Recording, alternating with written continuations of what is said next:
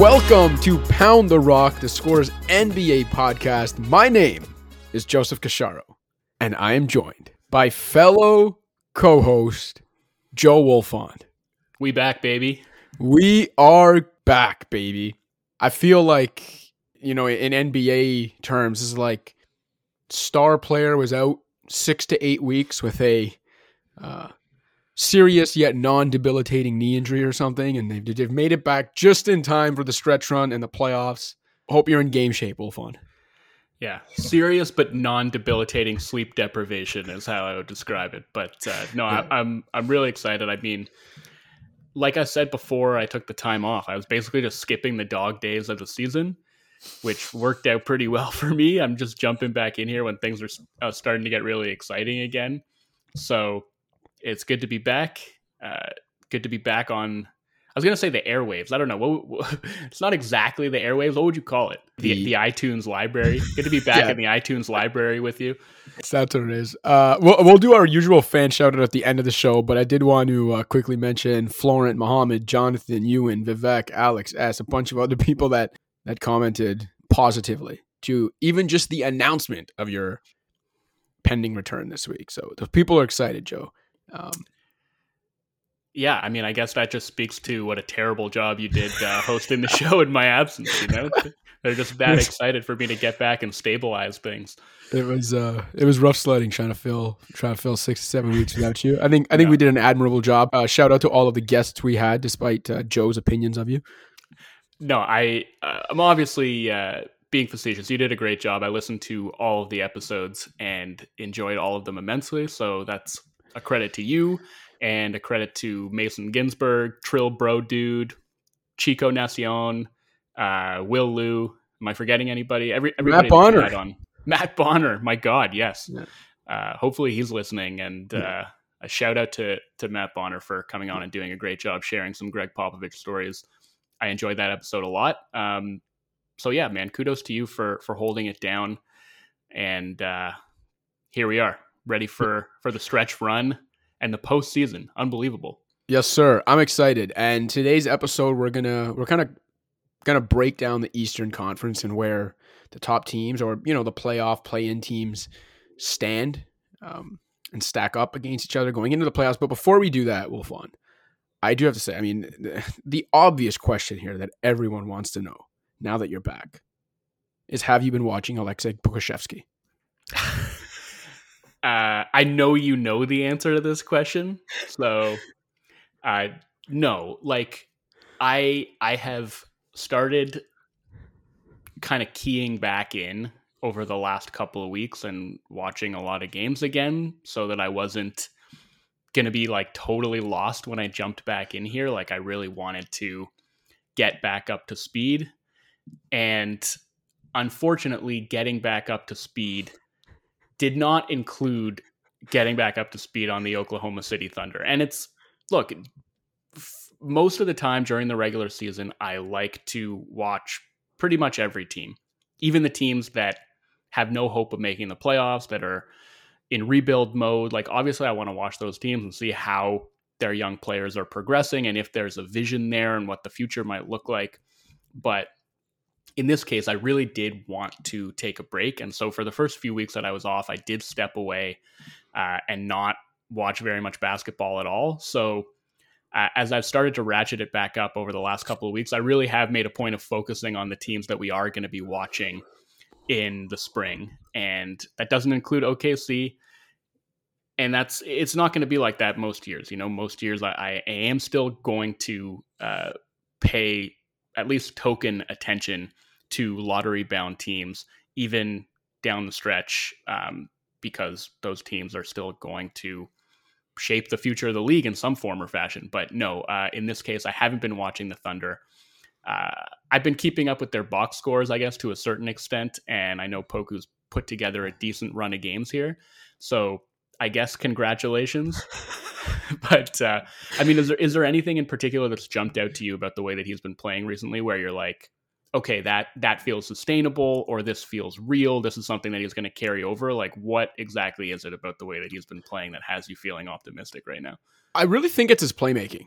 the numbers across the board are like solid since February 5th when he returned to the lineup from a G League stint. And oddly enough, like he did not in any way, shape, or form light it up in the G League. It's not like he went down there, killed it and it was like, all right, he did what he was supposed to do against non-NBAers. Now he's back. Like he didn't actually play that well in the G League, but he took something from that stint, it seemed, because since he's been back, he's just looked so much more comfortable.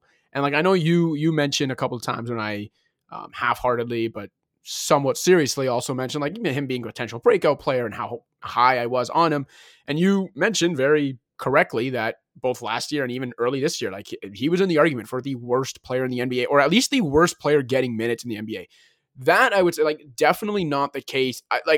For 2 months now, he's looked, I think, like a solid enough young rotation player. And I think that is actually a monumental leap given how bad or like how out of place he looked before that. And I think it's especially fascinating when a guy with the combination of his size and skill set and his age, he's still younger than some prospects coming into the draft this year, make that leap. I think that's big. But yeah, I think the playmaking to me is what stands out, because it's not just that he's now putting up, I think he's averaging about 3.6 assists during this like 2 month stretch, which isn't nothing. The turnovers can still be up there, but I think for the last 2 months, it's 3.6 assists, 2.1 turnovers, but it's not just like the number. It's for me, the comfort and like the reads he's making. He's finding cutters off the ball. Yeah. Okay. He's throwing the odd, like fancy behind the back pass to, or some ridiculous bounce passes in transition, but it's the variety of passes he's making. He's throwing skip passes like cross court. Like I said, he's finding cutters on the baseline. He's finding guys in transition. Like the comfort with which he's making reads and the poise just seems, he really does look like a completely different player. Total numbers for these 2 months: 12 points, 6.9 rebounds, 3.6 assists, 52% shooting from 2-point range, 34% from three, 78% free throw shooting. And yeah, my favorite Poku stat before we get to the point of this podcast, which is breaking down the East, and I finish updating you on why you should finally believe in Aleksej Pokusevski after your 2 months off. But my favorite Poku stat, and one that actually shocked the hell out of even me, is if you look at since he rejoined the lineup and started playing pretty solidly on February 5th, the Thunder are +2 in the 689 minutes he's played, and minus 243 in the 622 minutes he's been on the bench. Of the 15 Thunder players that have played at least 100 minutes during that time, everyone else's plus minus ranges from minus 14 to minus 205. I don't think that's nothing. When every other player is a minus, they are just absolutely atrocious, obviously. And they've actually treaded water with him on the court, which coincides with this 2 month stretch of him actually looking like a decent young rotation player. So anyway, that was just my long-winded way of welcoming you back to the show and letting you know that despite when you left the show, it looked like me picking Pokusevski as a breakout player might have been the worst prediction in Pound the Rock history. I can now confidently say, Joe Wolfond, that Pokusevski is better than Chuma Okeke, who was your breakout choice. It took a while to get here. I'm still okay. I'm still high on Chuma. And by the way, with Poku, it's like my take was never that he was bad and going to stay bad. I have certainly always left the door open for the possibility that he could grow into a good player. I just thought he was really far away, and that you were overly optimistic about the timeline with which, he was going to grow into the player that you believe he can be. So happy for you that he's put together this run of games, and I can't wait for you to pick him as a breakout player for the third year in a row next year. That'll be fun. But yeah, it's been a tough season for Chuma, but I still like him as a player, especially on the defensive side of the ball. Yeah. I think he's still been really good. Even though like I haven't really been keeping up with the Magic games down the stretch of this season either. But I am happy that you mention what was previously one of the worst predictions in Pound the Rock history, because I think we now have a new candidate. Lakers? Well, that, yes. But I don't want to talk about the Lakers. I think we've talked about them enough this season. I even jumped back onto the podcast during my hiatus to talk about the Lakers. So they are done. Okay. Not another word about them. What's the new worst prediction in Pound the Rock history? So before the season, one of your bold predictions was that the Celtics were going to break up the Jason Tatum, Jaylen Brown duo this season. not only did you make that prediction, you then took a victory lap Correct. on that prediction midseason. Correct. I'm moonwalking around the track right now, retracing my steps of that victory lap. So if that wasn't one of the worst or the worst predictions in Pound the Rock history, it was certainly the most unwarranted and, in hindsight, worst victory laps that have ever been taken on this podcast. I think, why don't we just use this as a segue, though, because we're going to be talking about like contenders in the East and who's going to win the East, which is like the big overarching question, I guess, that I have, and which is why I wanted to do this episode coming back, because I think that's the biggest question that I have, the biggest big picture question that I have about the league right now, is who's coming out of the East. So I do think Boston's in this mix. Obviously, they took a big hit with Rob Williams going down, but I got to ask where you're at with the Celtics now. Now that they've won, 25 of their last 30 games or something like that since you took that victory lap? Best team in the league since New Year's. Best defense by a mile since New Year's. Number 4 offense since New Year's. It's not like they're just getting by on defense. The one thing I'll say, and look, fair enough, I was wrong. Can't be right all the time, or even 60% of the time. But no, but the one thing I will say with the Celtics, if I remember correctly, though I did take the victory lap 100%, I believe my preseason bold prediction, and the reason I took the victory lap when I did, was my prediction was not necessarily that they were going to break them up, but that a season of discontent would lead to rumor that like they were going to break them, or that would lead to rumors, whatever, that Jaylen Brown was on the trade block, or that they were considering it. I took the victory lap when it did look like they were in the midst of that season of discontent, and when rumors did start to come out that it might be a possibility. So was my victory lap premature? And as I said, did I have to moonwalk around the track after taking that lap? Absolutely. But again, the bold take wasn't necessarily that they're going to trade him. It was that I believed they would have this disappointing season that would lead to him being in trade rumors. It was half correct. They self-corrected. They're awesome. But to your point and to your question of who's going to win the East and the Celtics place in it, look, I think if they were healthy, they are obviously in the mix. I do think the Robert Williams injury is just a killer for them. And if it was like a couple weeks and it's like, well, maybe he can get back for the playoffs, I think that's different. They put a 6 to 8 week timeline on it just about a week ago. So basically the way it works is like if he's back in that timeline, he's going to be back either late April or mid-May. So he's going to miss the first round, maybe the first 2 rounds. I think that's too much to overcome in an Eastern Conference that is as like top heavy and compact and as deep as this East is. Like in previous years, a team like Boston, they get a top 4 seed. You probably think they don't need a Robert Williams in the first round. I'm not sure that's the case this year. And I think they would definitely need him by the second round. Like they're not getting to the conference finals if he doesn't play the first 2 rounds. Okay. But so let's say he is back for the second round though. I mean, do you think like they're looking at being they're going to be a top 4 seed. So who's beating them in the first round? Like Chicago's not beating them in the first round. I don't think Toronto's beating them in the first round. You don't think the Raptors can beat them without Robert Williams? Can, yes. Would I predict it to happen? No, I would not. Okay, so fair enough. But I would still say it's more likely than not that they wind up in the second round. What about regardless. Brooklyn? You don't think Brooklyn with KD and Kyrie can beat this Celtics team without Robert Williams? Again, like it's certainly possible. I would still pick Boston in that series, I think. In order for that to happen, because I don't think Boston's getting up to 1. Like Miami's got, I think, a 2.5 game edge now for the number 1 seed. So that would require the Nets to get up to 7th, which I think is not that it's impossible, but like they'd have to get into the 7-8 before they get right. Yeah, they can't do it from where they are now. They can't do it from where they are now, and even then. I mean, I guess actually, if they did get up to the 7-8, then they're probably winning that game. Cleveland's super, super vulnerable right now. So yeah, that could happen. But no, I think it's still more likely than not that Boston gets to the second round, at which point maybe he's back. So yes, it's a killer. But I certainly think they're good enough without him to get through a first round series against any of those teams. And then obviously it depends on how physically fit he is when he gets back. But we've seen guys play through meniscus injuries in the playoffs before. I mean, Embiid last year, right?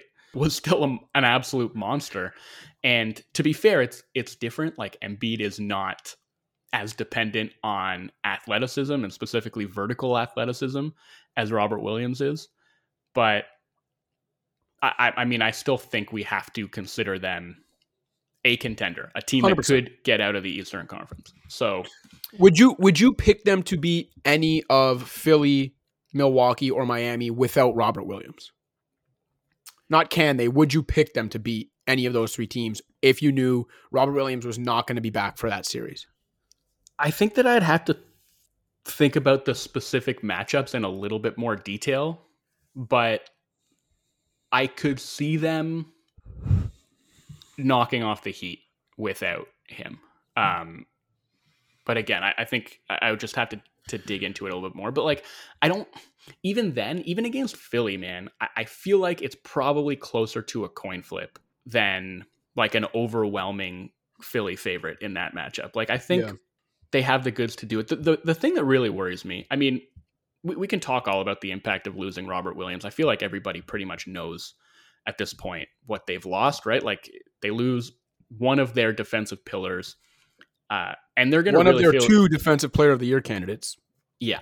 And like the guy who anchors it, on the back line, right? Like that's a huge loss on defense, and they're going to really feel his absence on offense too, even though he's super low usage, just because they don't have anyone who can remotely replicate his roll gravity.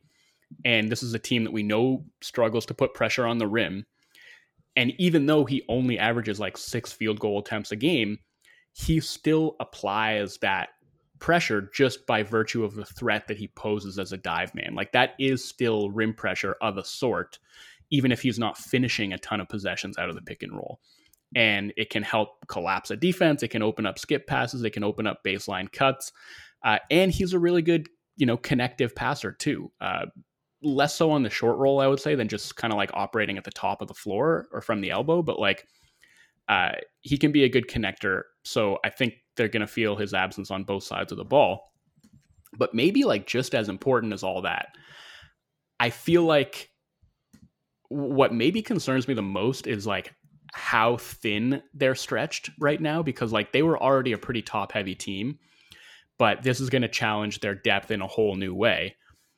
And people can say depth doesn't matter that much in the playoffs, and like that's true to an extent. But I feel like that applies more to like your number 9 to 12 guys, whereas like your 6 through 8 guys are still super important.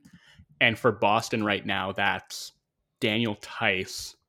And I know Theis has been starting, but I consider Derek White part of the top 5, and like he's the guy who's going to close games for them, right? So Theis, Grant Williams, and Peyton Pritchard is like their 6 through 8, right? Which is fine, I guess. Like Pritchard and Grant Williams have actually been shooting the lights out. I think by percentage, they're the 2 best 3-point shooters on the team. And Grant has just been like all around good this year, right? Like super stout defender who fits into that switching scheme really well. They have him guard centers a lot of the time. Previously, so they could have Rob Williams roaming off the ball. And I don't know if you remember, but like a few weeks back, the game they played against the Sixers where they absolutely beat the Sixers down. Grant Williams was like the primary on Embiid.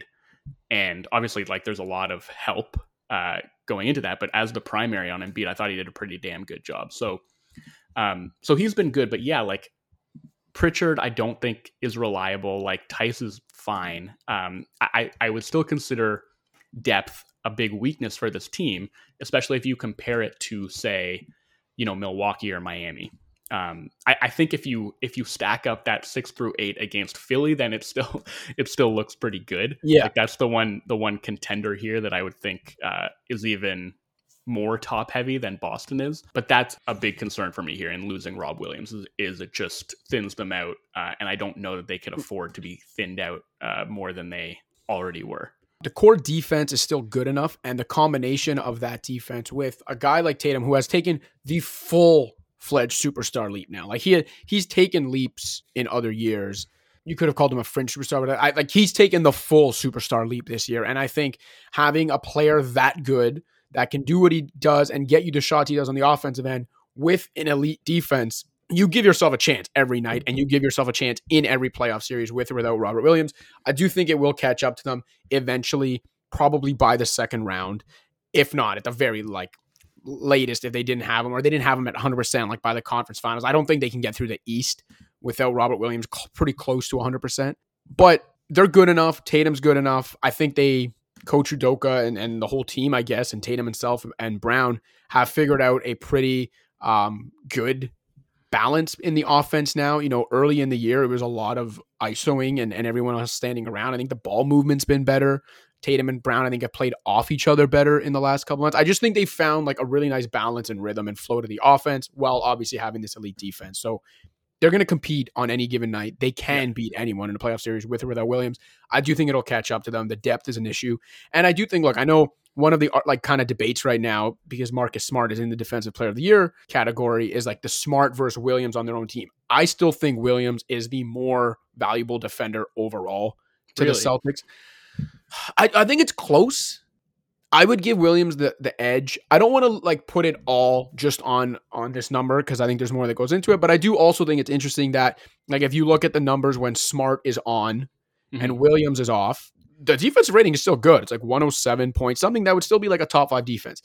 You look at the numbers when Williams is on and Smart is off, the defensive rating is like 103, which would be like 3 points better than anyone else. It would still be the best. And again, I'm not saying that's the be all end all. I do think when it's as close as it is between those two guys, that is a pretty important number. Anyway, either way, I think they're good enough to make noise in the playoffs with or without him. I don't think they're good enough, and I don't think the East is weak enough anymore where you can just look at a team like the Celtics and say they don't need Robert Williams to get through the East. They do need him to get through the East. Yeah. Well, this is part of the reason I wanted to have this conversation. What I think is interesting about the East, like we've been talking all year about how the East is so much better this year than it's been in the past. And what I think is actually the case is like the East is way deeper in terms of quality teams than it's been in the past. Like we're talking about 10 teams that are probably going to finish above 500, right? And I haven't actually looked, but I really wonder how far back you'd have to go, and if you would even find a season maybe not in which 10 teams in the Eastern Conference had above 500 records. Like certainly in the amount of time that I've been seriously following basketball, which is basically around like the lockout shortened 98-99 season, I think you could probably go back that far and not find a season with that many 500 or better teams in the East. Like a quarter century almost. Yeah. So deeper, yes. But at the top, I mean, it's like these teams are all good, but like they're not that good. And I think that's, dude, you can say on the you one almost hand, got to a point where no team in the East won 50 games this year. Like the top 4 seeds are all jostling for the 1 seed, and the 1 seed is going to finish with like 51, 52 wins. Yeah, the 1 seed is blatantly fraudulent, and we'll get to that. But I think on the one hand, you can say, okay, in this Eastern Conference, I don't think that the Celtics can afford to lose a guy like Robert Williams. And on the other hand, you can say, in this Eastern Conference, maybe the Celtics can afford to lose a guy like Robert Williams, right? Because we can talk about the Bucks, who I think are the closest thing to like a juggernaut that exists in this conference. But even they, I think, are beatable. And so I don't think you can rule them out, because I do think at the top, it's, despite the depth of the conference, I don't know that it's as strong at the top as it's been in some past years. But I mean, the last thing I'll say just about their defense and about the Smart versus Robert Williams thing, which I think is interesting. I've said before, I feel like sometimes the best interior defense is a good perimeter defense. Yeah, I think in large part that's true of the Celtics this year, who like a big part of their defensive success is just the incredible job they do at preventing opponents from getting to the rim. I think only the Warriors do a better job of that. And Smart is a huge part of that, whether it's just like stopping the ball at the point of attack, or we talk about their switchability, and Robert Williams' switchability is a big part of that. We think about what he can do against guards on the front end of those switches, but we maybe don't talk as much about what Marcus Smart can do on the back end of those switches and why that makes it work. Whether it's just like banging with bigger guys in the post and not giving up any position, or just like how attentive he is and how active and quick he is about executing those scram switches. so that he's not stuck on a bad matchup down there.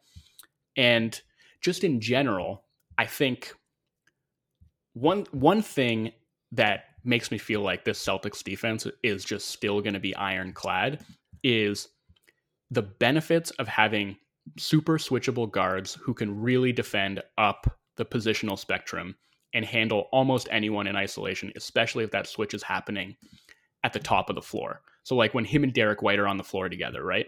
I think with the rise of like point forwards and just all manner of jumbo-sized playmakers around the league, which in the East you're talking about, Giannis, KD, Siakam, Jimmy Butler, I guess, although he's a little bit smaller than those guys. I'd throw Tatum in that group, but obviously the Celtics don't have to worry about defending him. But I think what we're seeing more and more with that player type is like teams are running a lot of inverted pick and roll with those bigger guys handling the ball and guards screening for them. And I think having Smart and White out there at the same time really takes the teeth out of those actions, because the Celtics can just switch it and feel pretty okay about the ensuing matchup there, with the possible exception of KD, who can like just shoot over top of either of those guys. And the Nets do run a lot of inverted pick and roll with KD, right? With shooters screening for him and either ghosting or flaring out to the 3-point line. And I still think even in that situation, the Celtics are probably living with just switching that rather than putting two on the ball and risking letting that shooter slip free or having to engage a third defender and then putting themselves in rotation. Like that's a big defensive advantage. And it's one that not really any other teams in the East can replicate. Like the Raptors are pretty stout with Fred and Gary Trent, but Trent is not nearly on the same level as those other three guys, I don't think. And then with Chicago, it's like when they're healthy, they have Lonzo and Caruso who can do that. But then you can also just attack DeRozan and LaVine, which you can't do with anybody else in the Celtics. So I really think it's kind of like that's what's unique about Boston and their defense, I think, when they put those two guys out on the floor together. And I think a lot of the teams that rely on inverted pick and roll are going to struggle to figure out how to attack that Celtics defense. What makes it so unique, I think there are teams and there are defensive backcourts who can hold their own against switches, and there are plenty of defensive backcourts that are really good on the perimeter and really active and getting their hands in and disrupting passing lanes. I don't think there is another defensive backcourt in the league like Smart and White who are equally equipped to do both. Like can absolutely wreak havoc on the opposing backcourt for a full 40 minutes or however long they're out there, but can also, as you mentioned, hold their own on those inverted pick and rolls or just switching in general and just take away so much of what an opposing team wants to do offensively in any setting, but then also in a traditional setting, just reap absolute havoc on opposing guards and on just a team trying to initiate their offense. That stuff. And by the way, protect the rim too. Like yes. You will not find a better rim protecting backcourt than what you get with those two guys. And that can come in the form of like taking charges, which they're both incredible at. And that's just, quick weak side rotations where they're getting in the way of somebody either like driving or rolling to the rim. And it's also like verticality. Like Derek White is like maybe the single best shot blocking guard in the league. Smart does a really good job of getting vertical. Like obviously it's not like, a foundation of their defense. Like you're not getting a ton of rim protection. Those guys are still like under 6'5", but from your guards, that's pretty valuable to get that on top of all the other stuff they're bringing. Yeah. Those guys at the point of attack and all over the court just give Boston the kind of defense where like, that shit wears on you over the course of a 48-minute game in February, let alone over the course of a 4 to 7 game series, in April, May, or June. So they're built for it. Let's talk Heat, which I know you want to do. So they've actually gone rolling again since they had that slide and Spoelstra and Haslam both wanted to fight Jimmy Butler. Since then, they've won at Boston, at Chicago, then at Toronto without Butler on the second night of a back-to-back. They were down 13 at one point in the third quarter. That was obviously Lowry's homecoming in Toronto. They've got the defense. They have playoff makeup in a way. They scrap. They've got the shooting and they've got the movement, but I'm not sure they have the half-court offensive goods. I was actually surprised that their half-court offense is top 12. I honestly didn't think that. I thought it would be closer to bottom 10. But Like they haven't used the Lowry Bam pick and roll that I think we all expected. Lowry's arrival would help them diversify that offense a little bit. I don't think they've gone to that as much as I thought they would. Maybe they're saving a bit more of that for the playoffs. I don't know. You're the one that called them fraudulent as the 1 seed. I was more just doing that to get your goat, though. Yeah. But no, listen. I mean, I know it's remained a topic of contention here on Pound the Rock over the last couple of years. But as you know, I was highest on this team the year they ended up making the final. Like the year I believed in the most was the year they made the finals. You mean the year they were bubble frauds? All right. The games were played. What happened. I'm not as high on them now as I was then, but I still think they're good enough to get it done. I don't think it's out of the realm possibility. But you have the stronger opinion one way or another on this team, and so that's what I'm curious about. Why do you believe, whether you said it half-heartedly or wholeheartedly, why do you believe that they might be or are frauds as the top seed in the Eastern Conference? No, that was putting it strongly. I don't think they're frauds. I just don't like. I think we're probably just talking about 4 teams today, right? And so I would put them 4th if I was ranking the teams, but in terms of like their likelihood of winning the conference. Their defense is 100% legit. I have very few qualms or questions about that end of the floor. Offensively, it's just hard to say because they're such a confounding team, right? Especially in this respect. Like their 2 best players are non-entities from beyond the arc, as in they don't just shoot threes poorly, they don't shoot them at all. They have another starter in PJ Tucker who has actually shot the 3 very well this season on balance, but has done so on very low volume and has really struggled with his shot in recent weeks after a red hot start to the season, and who we saw in the playoffs last year opposing defenses totally ignored and treated as a complete non-shooter. So that's 3/5 of their starting lineup ostensibly hurting the spacing more than they're helping it. And then you have the release valve in that lineup in Duncan Robinson.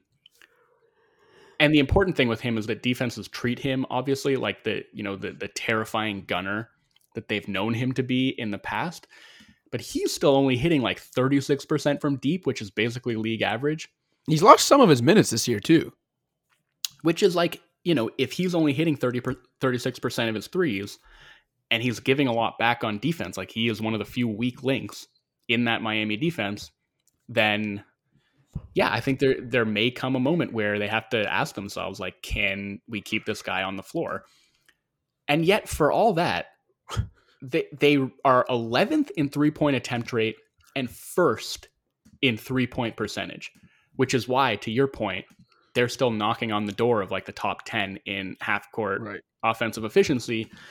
And, also like the fact, obviously, that Jimmy Butler is a tremendous 2-point scorer, and both he and the team as a whole get to the free throw line a lot, and they run these ornate movement sets with split cuts and flex action, like things that can turn defenses inside out. But I do think the half court offense is still a concern, just because they don't get many shots at the rim. They're pretty light on like individual advantage creation. If you think about it, like you get it from Jimmy just because of his strength, but Lowry doesn't really do that for you at this point. Like he's not attacking without a screen, right? Like he's not putting a ton of pressure on the rim or beating guys off the bounce. He's putting pressure on you like with his ability to be a pull-up jump shooter. But I still think in terms of like what you would want from a playoff half-court offense, I think that the advantage creation isn't quite up to par.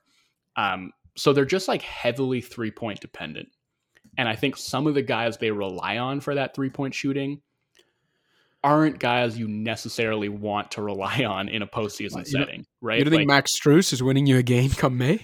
I mean, I don't know. That's the thing. Like maybe yes. Like I would have said coming into the season, like that depth is kind of a big concern for this team, and it's turned out to be a massive strength with, between Strus and Gabe Vincent. Gabe Vincent's awesome, by the way. I actually think like is he healthy right now? I don't even know, but he played on Sunday against the Raptors, I think, didn't he? I don't know. He would have thinking of Caleb Martin. Stretch. Well, all these guys. Caleb Martin's been great too, right? Like, but I think Vincent should and is going to be part of the playoff rotation. And I actually don't have too many questions about him because I think on both sides of the ball, he's been great this year. And he brings a little bit more than those other guys in terms of like playmaking and stuff he can do off the dribble. But yeah, like Strus, Martin, like I just Oladipo even, right? Like, Man, he runs hot and cold. Like, he had an incredible game against the Raptors where I think it was like 5 of 7, 5 of 8 from 3, like hit one from 35 feet out, just like a total heat check. Like, that's a huge wild card for them. But then I just don't feel super comfortable or confident with those guys being like an important ingredient to what Miami has to do on offense. Even Hero, right? Hero's been great this year. He's been one of their best 3-point shooters, hitting like 39% on high volume, like obviously a very important shot creator for them. And to this point, I think they've done obviously a good job of like protecting him on defense, but there are going to be times against like the elite of the elite where it becomes a lot harder to hide him at the defensive end. And I just think it's I know like adding Lowry addressed some of this, but it's still in part a lot of the same questions that I've had about them over the last 2 years, where the guys they rely on at the offensive end take stuff off the table defensively. And I also think they represent an interesting counterpoint to like Boston and Philly, where depth has been key for them. And you wonder how much that's going to matter.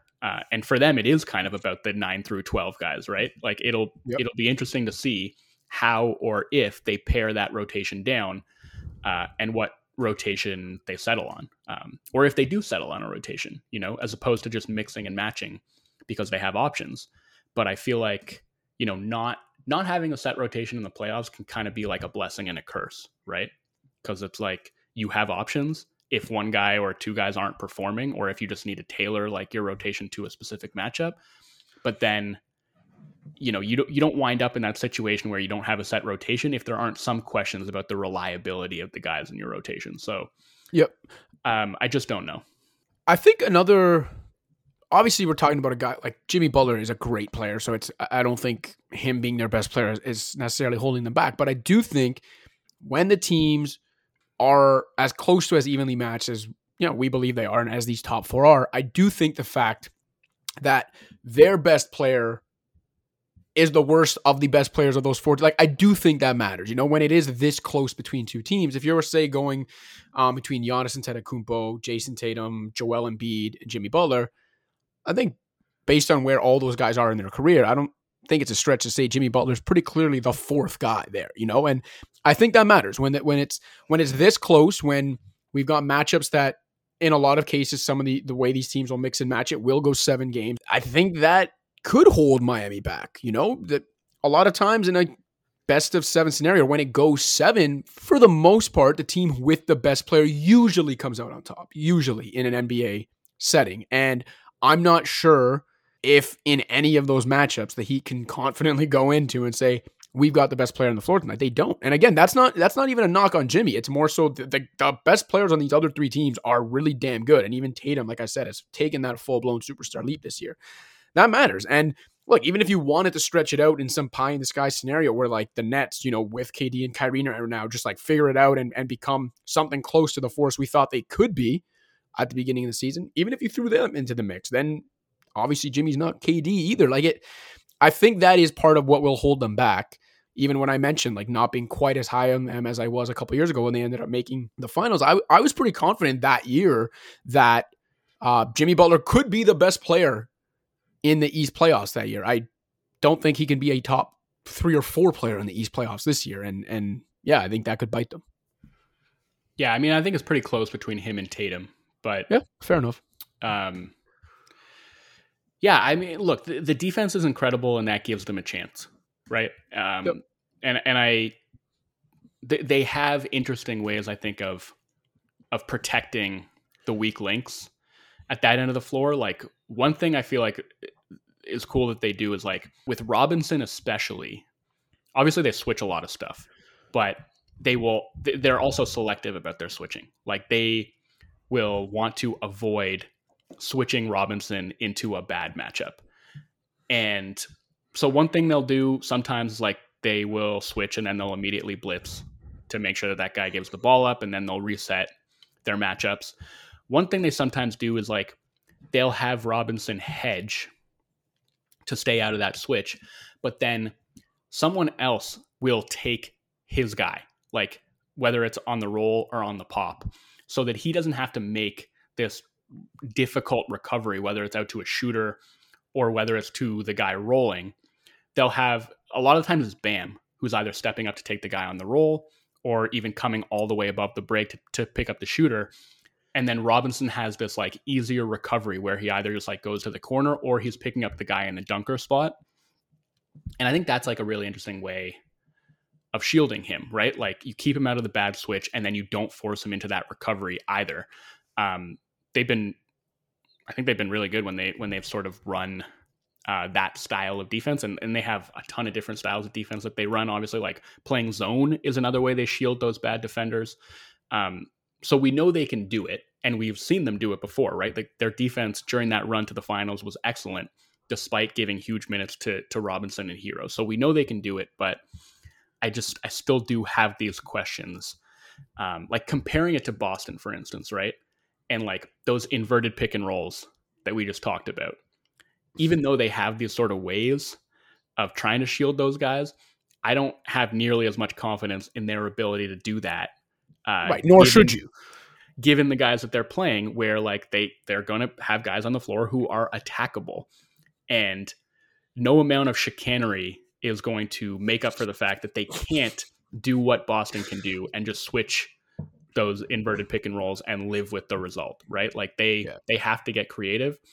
And that, even if it works a lot of the time, it still puts a strain, right? And it's still gonna cause, I think, more breakdowns than it would otherwise. So, I have faith in Eric Spoelstra's chicanery maybe more than any other coach in the league, but you can't turn water into wine, can't turn chicken turds into chicken salad. Wow. Listen, don't try to get a rise out of Eric Spoelstra, man. He's not going to fucking fight you. You know what? I think he might, to be 100% honest. All right. I think, are we all heated out? Yes. All right. Bottom line, I guess, pithy summary. I don't actually think they're entirely fraudulent, but I have more questions about them than I have, I think, about the other teams in this mix. Well, Wolfon's even giving the pithy summary of his own long summaries now, instead of letting me do the pithy summary. That's how you know he's recharged and refreshed and ready to rock for the stretch run, because he's giving his own pithy summary. Anyway, we're going to take the break, come back, talk Bucks and Sixers. What's up, Pound the Rock listeners? Just a friendly reminder to rate, review, and subscribe to the show on iTunes, SoundCloud, Stitcher, Spotify, or wherever else you get your podcasts. You can also check out the Score's Fantasy Football podcast with Justin Boone. And in case you haven't already, download the Score app, available on iPhone and Android. That's where you can find all of our featured content, as well as live scores, updates, and breaking news. And don't forget to check out the Score's YouTube page for an informative yet lighthearted dive into the sports world's trending topics. Now back to the show. The Bucks, Wolfon, the defending champion Milwaukee Bucks, the team that you mentioned about 20 minutes ago, you thought had the best case to being considered, or at least they were the closest thing to a full-blown juggernaut in this conference. I agree with you. I think a big part of that, with all due respect to the rest of their team and how good they can be on the top end, is the fact that Giannis Antetokounmpo is that much better, I think, than everyone else. And that's including in a year where Joel Embiid, is having this just incredible season again. Giannis is that good. And I talked about on the Heat side, like, not being able to say they have the best player on the floor in any of these matchups and how that can hinder them when it's that close. Well, the Bucks can go into every single matchup in the East pretty damn confident that they have the best player on the floor every night and in a 7-game situation. So there's that. There's the fact that when they've been when their best 3 players have been healthy this year, they've been pretty damn good. They've dropped the ball here and there, but for the most part, they've been pretty damn good. I think Jrue Holiday, I know I don't have to tell you this because you wanted him on the All-Star team above James Harden, but I think Jrue Holiday has quietly had an incredible year and is still an absolute two-way stud. Middleton, who was an All-Star, I don't think necessarily deserved it, but is still a very capable player, obviously. And, any doubts about whether he can get it done in the playoffs were obviously squashed last year when, despite the overall efficiency at some points, when it mattered and when they needed him to get a shot or make a shot, he did it in the finals to boot. So Brook Lopez is back now too. Like, things are coming together, I think, at the right time for them. And this is a team, maybe more than any of the other teams we're talking about today, I think the team least concerned with seeding, with who the matchup is, with whatever. I think they're the team that should be the most confident in just, let's just get to the playoffs, be healthy, and we can beat anyone in this conference. Yeah, I mean, I think apart from the Giannis point, which I feel like is maybe a tad bit overstated. Like, yeah, if you're asking me to rank the players in the East, I'm probably putting him number one. But I would have said that about him in 2019 and 2020 as well. And like, I think he's become a better player since then. But I think it's like, I don't think he is like head and shoulders above Joel Embiid at this point. I feel like there's a universe in which he could be the best player in a series, and yet another player like Joel Embiid or Kevin Durant, or, if you take it back to 2020, like he was still the best player in a vacuum in like the Heat Bucks matchup, but like maybe there's another team or another player who can still get the better of him in a series. I thought it was interesting. We haven't talked about Philly yet, but like the game they played, whenever that was last week, we didn't really see Philly break out the ace up their sleeve and like put Embiid on Giannis. Right. Which was interesting to me. Like, I still think they have that card to play. And I'm curious to see like how that would go and kind of what it would mean, I guess, for like the rest of their defense and like how it would tilt the balance of like, the Brook Lopez matchup, for instance, and things like that. But like, they still have that card to play, which I think could be pretty interesting. But yes, Giannis is a trump card. I'll say one thing about your comment about him not being head and shoulders above Embiid. I get what you're saying, like maybe in totality, and even if you watch this the way this season has gone, the reason I do think he's head and shoulders above him in whether it's a 1-game setting or in a playoff series or when the game's on the line is because for me, whenever it's that close between two guys at a star level, I'll always take the guy that like impacts the ball more. And I know that Embiid is far from a traditional big man. He has the ball in his hands a lot, but I still think that Giannis's skill set is more conducive to impacting the game for larger stretches and controlling the game for larger stretches. I think Giannis can control and run an offense more often than Joel Embiid can. Like, and I think that matters when it's that close. Yeah. Like, I mean, as much as Joel Embiid, again, yes, the offense does flow through him a lot. Joel Embiid is not a point center by any stretch of the imagination. Giannis can be. Like, to me, that does matter. Well, when it's that close. Okay, yeah. I mean, on both ends. In transition, obviously, huge advantage Giannis. Like, even though Embiid does bring the ball up the floor some of the time, obviously in the open floor, Giannis is basically the Bucks point guard, and he's like the most terrifying force in the entire league, like getting ahead of steam, going downhill. In a half court setting, I think Embiid is better at creating his own offense than Giannis is. So, I mean, you can, I guess, you can slice it up in any number of different ways. Like playmaking, probably give the edge to Giannis. Shooting, I would certainly give the edge to Embiid.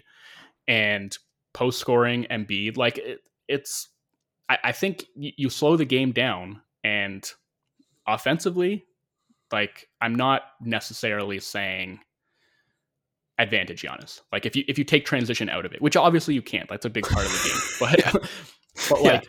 I mean, there are people that will tell you can almost take that out of it in the playoffs. I don't subscribe to that theory fully, but I do think that's overblown. Right. It is a lesser component of offenses in the playoffs, but it is nowhere near obsolete in the playoffs. I'm just saying, if that's the thing you're boiling it down to as like the tiebreaker between the two guys, then I think it's closer more of a conversation to be had than the way that you're presenting it. Because I think, again, in terms of like self-creation, I'd give the nod to Embiid over Giannis, but that's really neither here nor there. I think the point to me is the Bucks as a team just have like the fewest variables and the fewest factors that I could see derailing them than any of these teams, right? Like I think the margin for error is wider for them than it is for anyone else.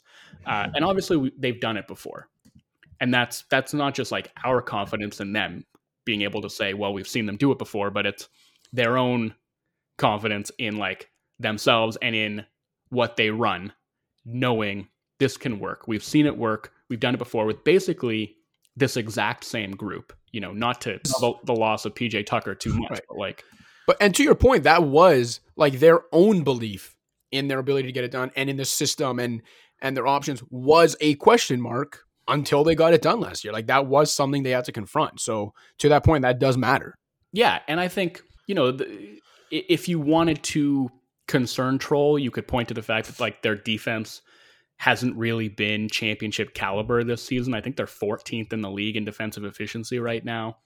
I'm not worried about that. I honestly would worry more about their offense than their defense, even though they're 4th on offense and 14th on defense. And I mean, worry probably isn't even the right word. It's more like if one side of the floor is going to be their downfall, I think it's more likely to be the offensive end because I think their defense at top gear is still going to be an absolute beast. And like, especially with Brook back and looking pretty Brookish so far.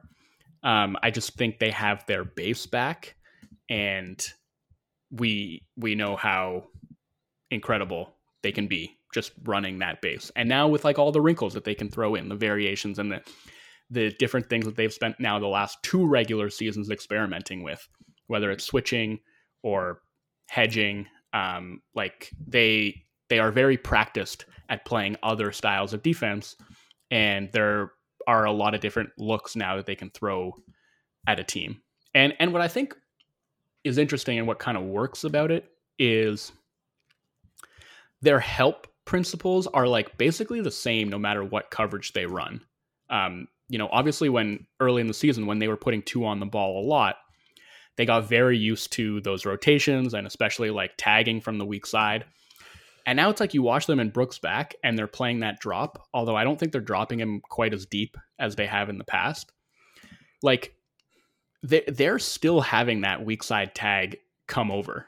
And that sort of allows Brook, like even when he was dropping, to focus on containing the ball a little bit more and maybe be less worried about conceding the advantage and like letting the roll man get behind him. You look at them on drives, like the help comes on drives, even when they switch, like they're not just like playing it one-on-one. They're using aggressive stunts and digs and guys stepping up from the baseline. They really want to lock down the entire paint. And so if you look at the numbers, they're 5th in terms of limiting opponent rim frequency. But if you look at the 4 teams ahead of them in that stat, those teams all give up a ton of shots from floater range, whereas the Bucks are 7th in terms of limiting shots from the short mid-range, which is basically like the area between the charge circle and the free throw line.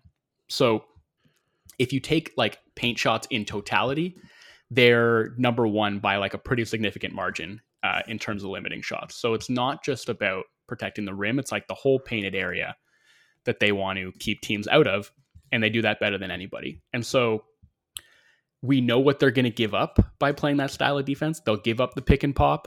They'll give up, pull up mid-rangers. And like when the guards aren't super attached going over screens, they're going to give up pull up threes. And they're going to live with getting put in rotation and giving up some open catch and shoot jumpers when the skip passes happen or when they're scrambling and just can't catch up to the ball. But I think what they're taking away and what they're going to make very difficult is like, they're going to make it really hard for your big man to finish on the roll. And they're going to make it like next to impossible for a pick and roll ball handler to get all the way to the rim. And I think as much as like there's some overhelp sometimes that opens things up that wouldn't otherwise be there, I just think at the end of the day, I really trust them to find the right balance and to help and recover effectively. And honestly, in general, I just like trust the math, which we have seen for years work out for them in the long haul. So I'm not really worried about their defense not being championship caliber when it's nut cutting time. But I don't know. What do you think about their offense? Because I think it's not as big a problem as it's been in years past. There's still kind of a lack of high level ball handling, Yeah. Beyond Holiday, obviously. And I think that's a big reason why, like, if you look at Holiday's on-offs this season, they're ridiculous because behind him, it's just, there's just not a ton there in terms of. That's what I was going to say. He's been immensely valuable, to their success this year and obviously in the past as well. But I don't know if that's as great as that is for him and as great as he's been. I don't know if that's necessarily a long-term recipe for success. I don't know if relying that heavily on Drew Holiday in 2022, as good as he is what you want to be talking about for a team going into the playoffs as a contender.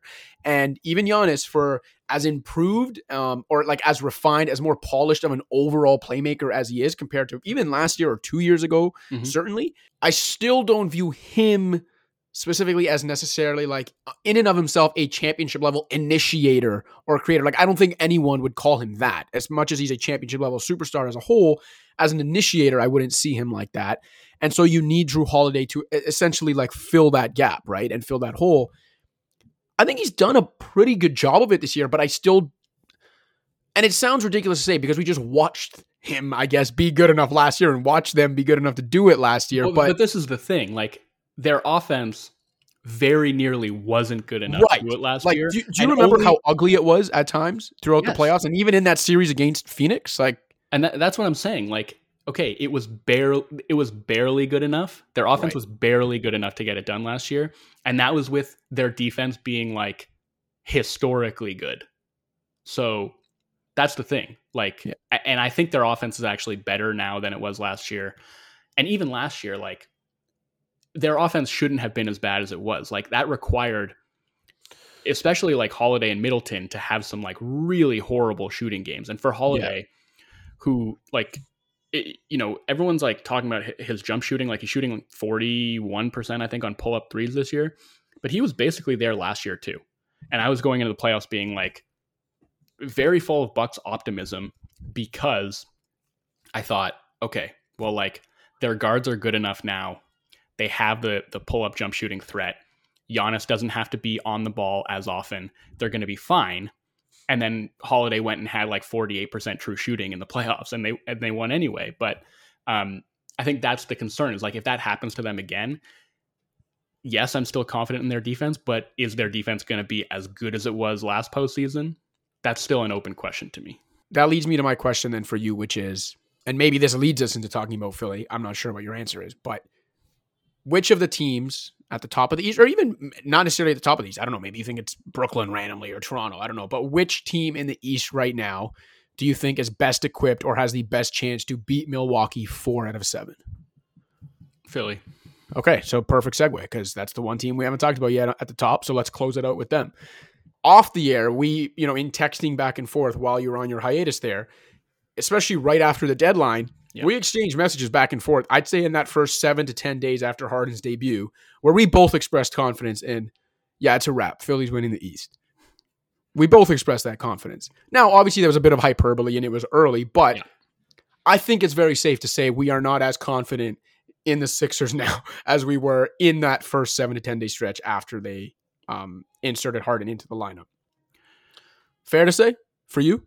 Well, yeah. I mean, and the thing was, you can go back to the podcast that we did right after the deadline where I was obviously the one big unknown and big question mark here is which version of Harden are we getting? And if Harden comes out, in his first couple of games in Philly and looks like vintage Harden, the fat suits come off and he's recommitted himself and looks like James Harden again, then I think this is probably the team to beat in the East. And for the first 3-4 games, he looked like that guy. I mean, he looked like something close to peak Harden. And that was the point at which we were talking and being I think this is probably the team to beat.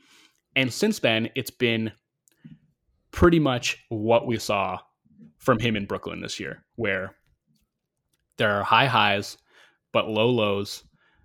The defense is very, very bad. And it's, that maybe his health is a bit of a concern. The burst clearly isn't there. He's not getting to the rim as often, although he's now just like piling up free throws at a ridiculous rate, which makes, the conversation we had at the beginning of the season where we were like, what is happening with James Harden's free throw rate? Are the new rules completely tanking his value? Yada, yada, yada. He's like getting to the line at an egregious rate in Philly. But I think it's been pretty up and down. And so it's like I was expecting like those answers to come in short order, and it hasn't really worked out that way because it looked like we were getting peak Harden, and now it seems like what we were just getting was him at the crest of a wave, and he has sort of continued to ride the ups and downs, and it's not entirely clear where we stand with him. But I also want to say, just a brief segue here, because I've been listening to the pod. I heard you taking a little pot shot while I wasn't here to defend myself. Was I taking a pot shot, or was I reading fan shout-outs that were taking pot shot at you? You piggybacked on that shout-out, on that comment. Sounds like took me. a pot shot. And I don't even care. I just want to say, I stand by my Harden All-Star take 100%, and I would have stood by it even if he'd continued playing the way that he played in his first few games in Philly, because we were talking about what had happened in the season up to that point. And I'm sorry to say, like, James Harden up to that point, to me, had not been as good or as impactful this season as Jrue Holiday had been. I still feel that way. And like, does that mean in a vacuum that Jrue Holiday is a better or more impactful player than James Harden? No, not necessarily. Doesn't mean that he is going to be a better player than James Harden this postseason. It just means that at the point where we were making our picks to decide who was going to be an all-star this year, I thought 100% Jrue Holiday was more worthy than Harden was. And so I stand by that take. Look, I'll let you have that. I'll even let you take a victory lap on that, because as far as I'm concerned, Aleksej Pokusevski looking like an NBA player makes me feel immune to all prediction-related slander this season. So I'll let you have a victory lap on Harden. I'll let you stand by your take that Fred VanVleet's better than Trae Young. I'll let whatever we debated this year. I'll let you have it all, as long as I get to just bask in the glow that is Aleksej Pokusevski's February 5th to April 5th in a lost season in OKC. No, I think I have to permanently ban victory laps from this podcast after how poorly that Celtics victory lap went. After you had to walk it back with a lap of defeat.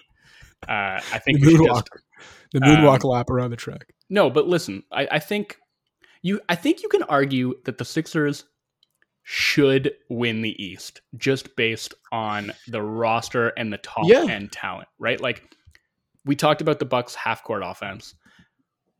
Philly's half-court offense should be much better than Milwaukee's, right? And it frankly should be better than Boston's or Miami's also. Like, this should be... Yeah, they have Joel Embiid and James Harden on the same team. Absolutely, it should be. And I think, I mentioned like the matchup against Milwaukee, which came down to like a final possession, right? It was super duper close. And they didn't have Embiid guarding Giannis for the majority of that game, and Giannis was having like a pretty enjoyable time, like like going up against Matisse Thybulle and Tobias Harris and Paul Millsap basically. And I feel like it's not like a panacea, right? But I do think when push comes to shove, probably the Sixers' best defensive option is gonna be to have Embiid be the primary on Giannis, and then to have Thybulle. Thybulle's an interesting piece that we can talk about a little bit, but like to have Thybulle like basically guard, quote unquote guard, Brook Lopez, but more realistically, like ignore Brook Lopez and just muck stuff up all over the floor. But I think their top level might be higher than Milwaukee's. It's just that Milwaukee's baseline is way higher than theirs is. And honestly, like you could probably say Boston and Miami's baselines are higher than their baseline is too. Like I just think they're like the most boomer bust of these teams. I think that they are, of the four teams we've talked about today, they are by far, to me, the most susceptible to a first-round defeat. And yet, of the four teams we've talked about today, by far have the highest ceiling. that they can reach. And yeah, they're the definition of boom or bust. And I think it's going to be fascinating because, look, there literally already reports that some Sixers players, and oh gosh, I wonder who, are at odds with Doc Rivers. All right. And that it might lead to him being out of there. So yeah, like in general, the next few weeks, couple months, perhaps, depending on how far they go, is going to be fascinating in Philly. And again, I will remind you that Harden actually didn't end up signing that 1 year, picking up that option yet. I know everyone's just assuming because he said he was going to and he just didn't get it done in time, but that he was still planning to do it, that it's like, okay, he'll take care of that and it'll be fine. I would expect that to happen. But in the NBA especially, if something's not actually signed, sealed, and delivered, don't count your chickens before they've hatched. So until things actually do go right or fairly well for them this spring and he picks up that option, I'm just not even willing to go there yet either. Like there's a lot to watch in Philly if this does go sideways. Yeah, so worth pointing out, they're plus 15 per 100 possessions with Harden and Embiid on the floor. Stupid good. And the defense in those minutes has actually been really good. So that feels important. A bunch of questions I still have, like, obviously Embiid and Harden both pretty dependent on free throws. And you wonder, I mean, it's not like that's going to dry up in the playoffs, but like, are they going to get to the line a little bit less in the playoffs? Because a little bit less could mean the difference between them advancing or not advancing when the margins are as razor thin as they're going to be in a lot of these matchups. Despite the fact that the defense has been good in those Harden and Embiid minutes, I'm still not like totally confident in them defensively. If we're talking eye test, Harden has not looked good to me. Like whether it's like they try to have him fight over screens when they're defending 1-5 pick and rolls, and that has not gone particularly well. Like I think the Phoenix game is the one I would single out and say like he really got exposed defensively in that game. Like getting over screens was a disaster. When they switched with him, like the Suns were just hunting him on switches anyway, so it's not like there's a particularly good way to hide him against elite offenses. I mean, like they can zone up or they can do a lot of pre-switching, but he's still going to be a clear weak spot out there, and they're still going to have to figure out, how do they want to defend the Harden Embiid pick and rolls, because the times when they've switched them, Harden's just gotten torched on the back end, right? So I don't think that's really the answer. No. And then you think about Thibault and how important he's going to be to that defense, and you just have to wonder, like, is he going to be able to stay on the floor? Because he is such a liability on offense. And I mean, I don't know. Like they can try and do stuff like use him as like a screener in pick and roll so that he's not just standing in the corner with like his defender constantly having 1 foot in the paint, like just ready to muck anything up. Like they can involve him in the action. And that maybe makes the spacing a little bit easier to navigate, but like, I don't know that he has the skills as a role man to make that work. Like I know he's a pretty good cutter. It's just, I don't know. But that's what to say. If he like, okay, even if you're using him as a screener and he's not necessarily clogging the paint, it's like, I don't know, good defenses with good coaches and like prepared teams. I feel like they'll find a way to still ignore him even as the screener. And then, as you mentioned, he doesn't really have the skills to necessarily be the guy that's going to take advantage of like a 4-on-3 opportunity if they do ignore him as the screener. So yeah, I guess it helps a little bit spacing wise, but I don't even necessarily think that's that great of a solution. It's kind of like the lesser evil, I guess. So then you start thinking about like, okay, if he can't stay on the floor, who's taking his place? And it just feels like guys like George Niang and Danny Green are crucial in a way that would make me feel pretty uncomfortable if I was a Sixers fan. Like, the depth in general is just pretty rough. And it's hilarious to me that the backup center conundrum is just rearing its head again. And we joked about this on our trade deadline pod about like, oh, they got Harden, but they traded away Andre Drummond, and maybe they're just going to be screwed for a backup center again. And I was like, no, they'll find somebody on the buyout market. They'll be fine. They found the wrong guy. And then the guy they picked was DeAndre Jordan. And guess what? Doc still loves him. I mean, it's and the other thing is, like, you would have thought that even if the backup center option wasn't great, just being able to have James Harden on the floor when Embiid was on the bench would have been enough to keep those lineups afloat. And that has not been the case. They're underwater again. And I know it's only going to come down to, like, you know, in the biggest games, like, you know, 6 to 10 minutes. Guess when their playoff games have been lost? In the 6 to 10 minutes Joel Embiid hasn't played. Yeah, or the 3 minutes in the case of that game 7 that they lost by 2 points when they lost his 3 minutes on the bench by 12. Like, it's, I don't know. I don't know what the solution to that problem is. I mean, there have been moments this season where they've gone small with, like, Niang at center, for instance. And I'm sure in some matchups that can work out okay. In some, obviously not. But I don't think DeAndre Jordan's the answer. It doesn't seem like Paul Millsap's the answer. Like, I've always been a big Millsap guy, but he is washed. I'm sorry to say. I just can't believe that this is the one problem they can't seem to solve, and it might be their undoing yet again. Yeah, I can believe it, and I think it's going to be really funny to talk about over the next little while, unless you're a Sixers fan. All right, we got to get out of here. I want to get to the fan shoutouts, but I want you to do me one favor, Wolf One. I'm going to need a one-word answer from you, okay? And I understand matchups aren't set yet. You're very allowed to change your mind once the matchups are set and the bracket's out. Based on everything we've talked about today, the Eastern Conference team you would pick today to be the East Finals representative. Bucks. Agreed.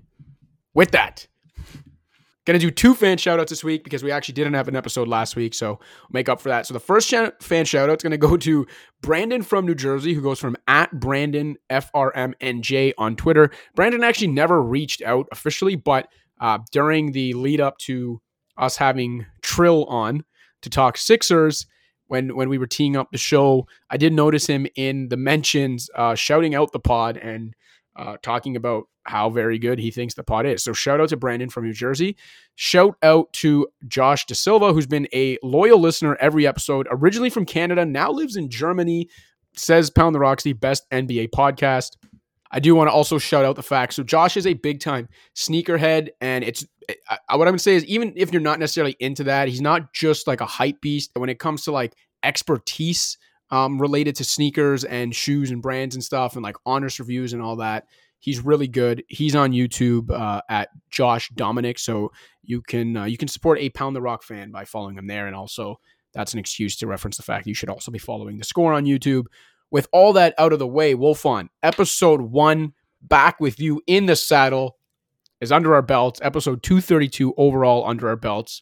We're going to try as best we can for the remainder of the season and playoffs to get back to 2 episodes a week, and that's going to start this week. So we will be back Friday to, I'm pretty sure, give our awards picks, and I think this year is good because I don't think it's as cut and dry as previous years, so there's some room for healthy debate and opinions there. But anyway, we'll be back Friday with that. Until then, for Joe Wolfon, I'm Joseph Casciaro. Pound the Rock.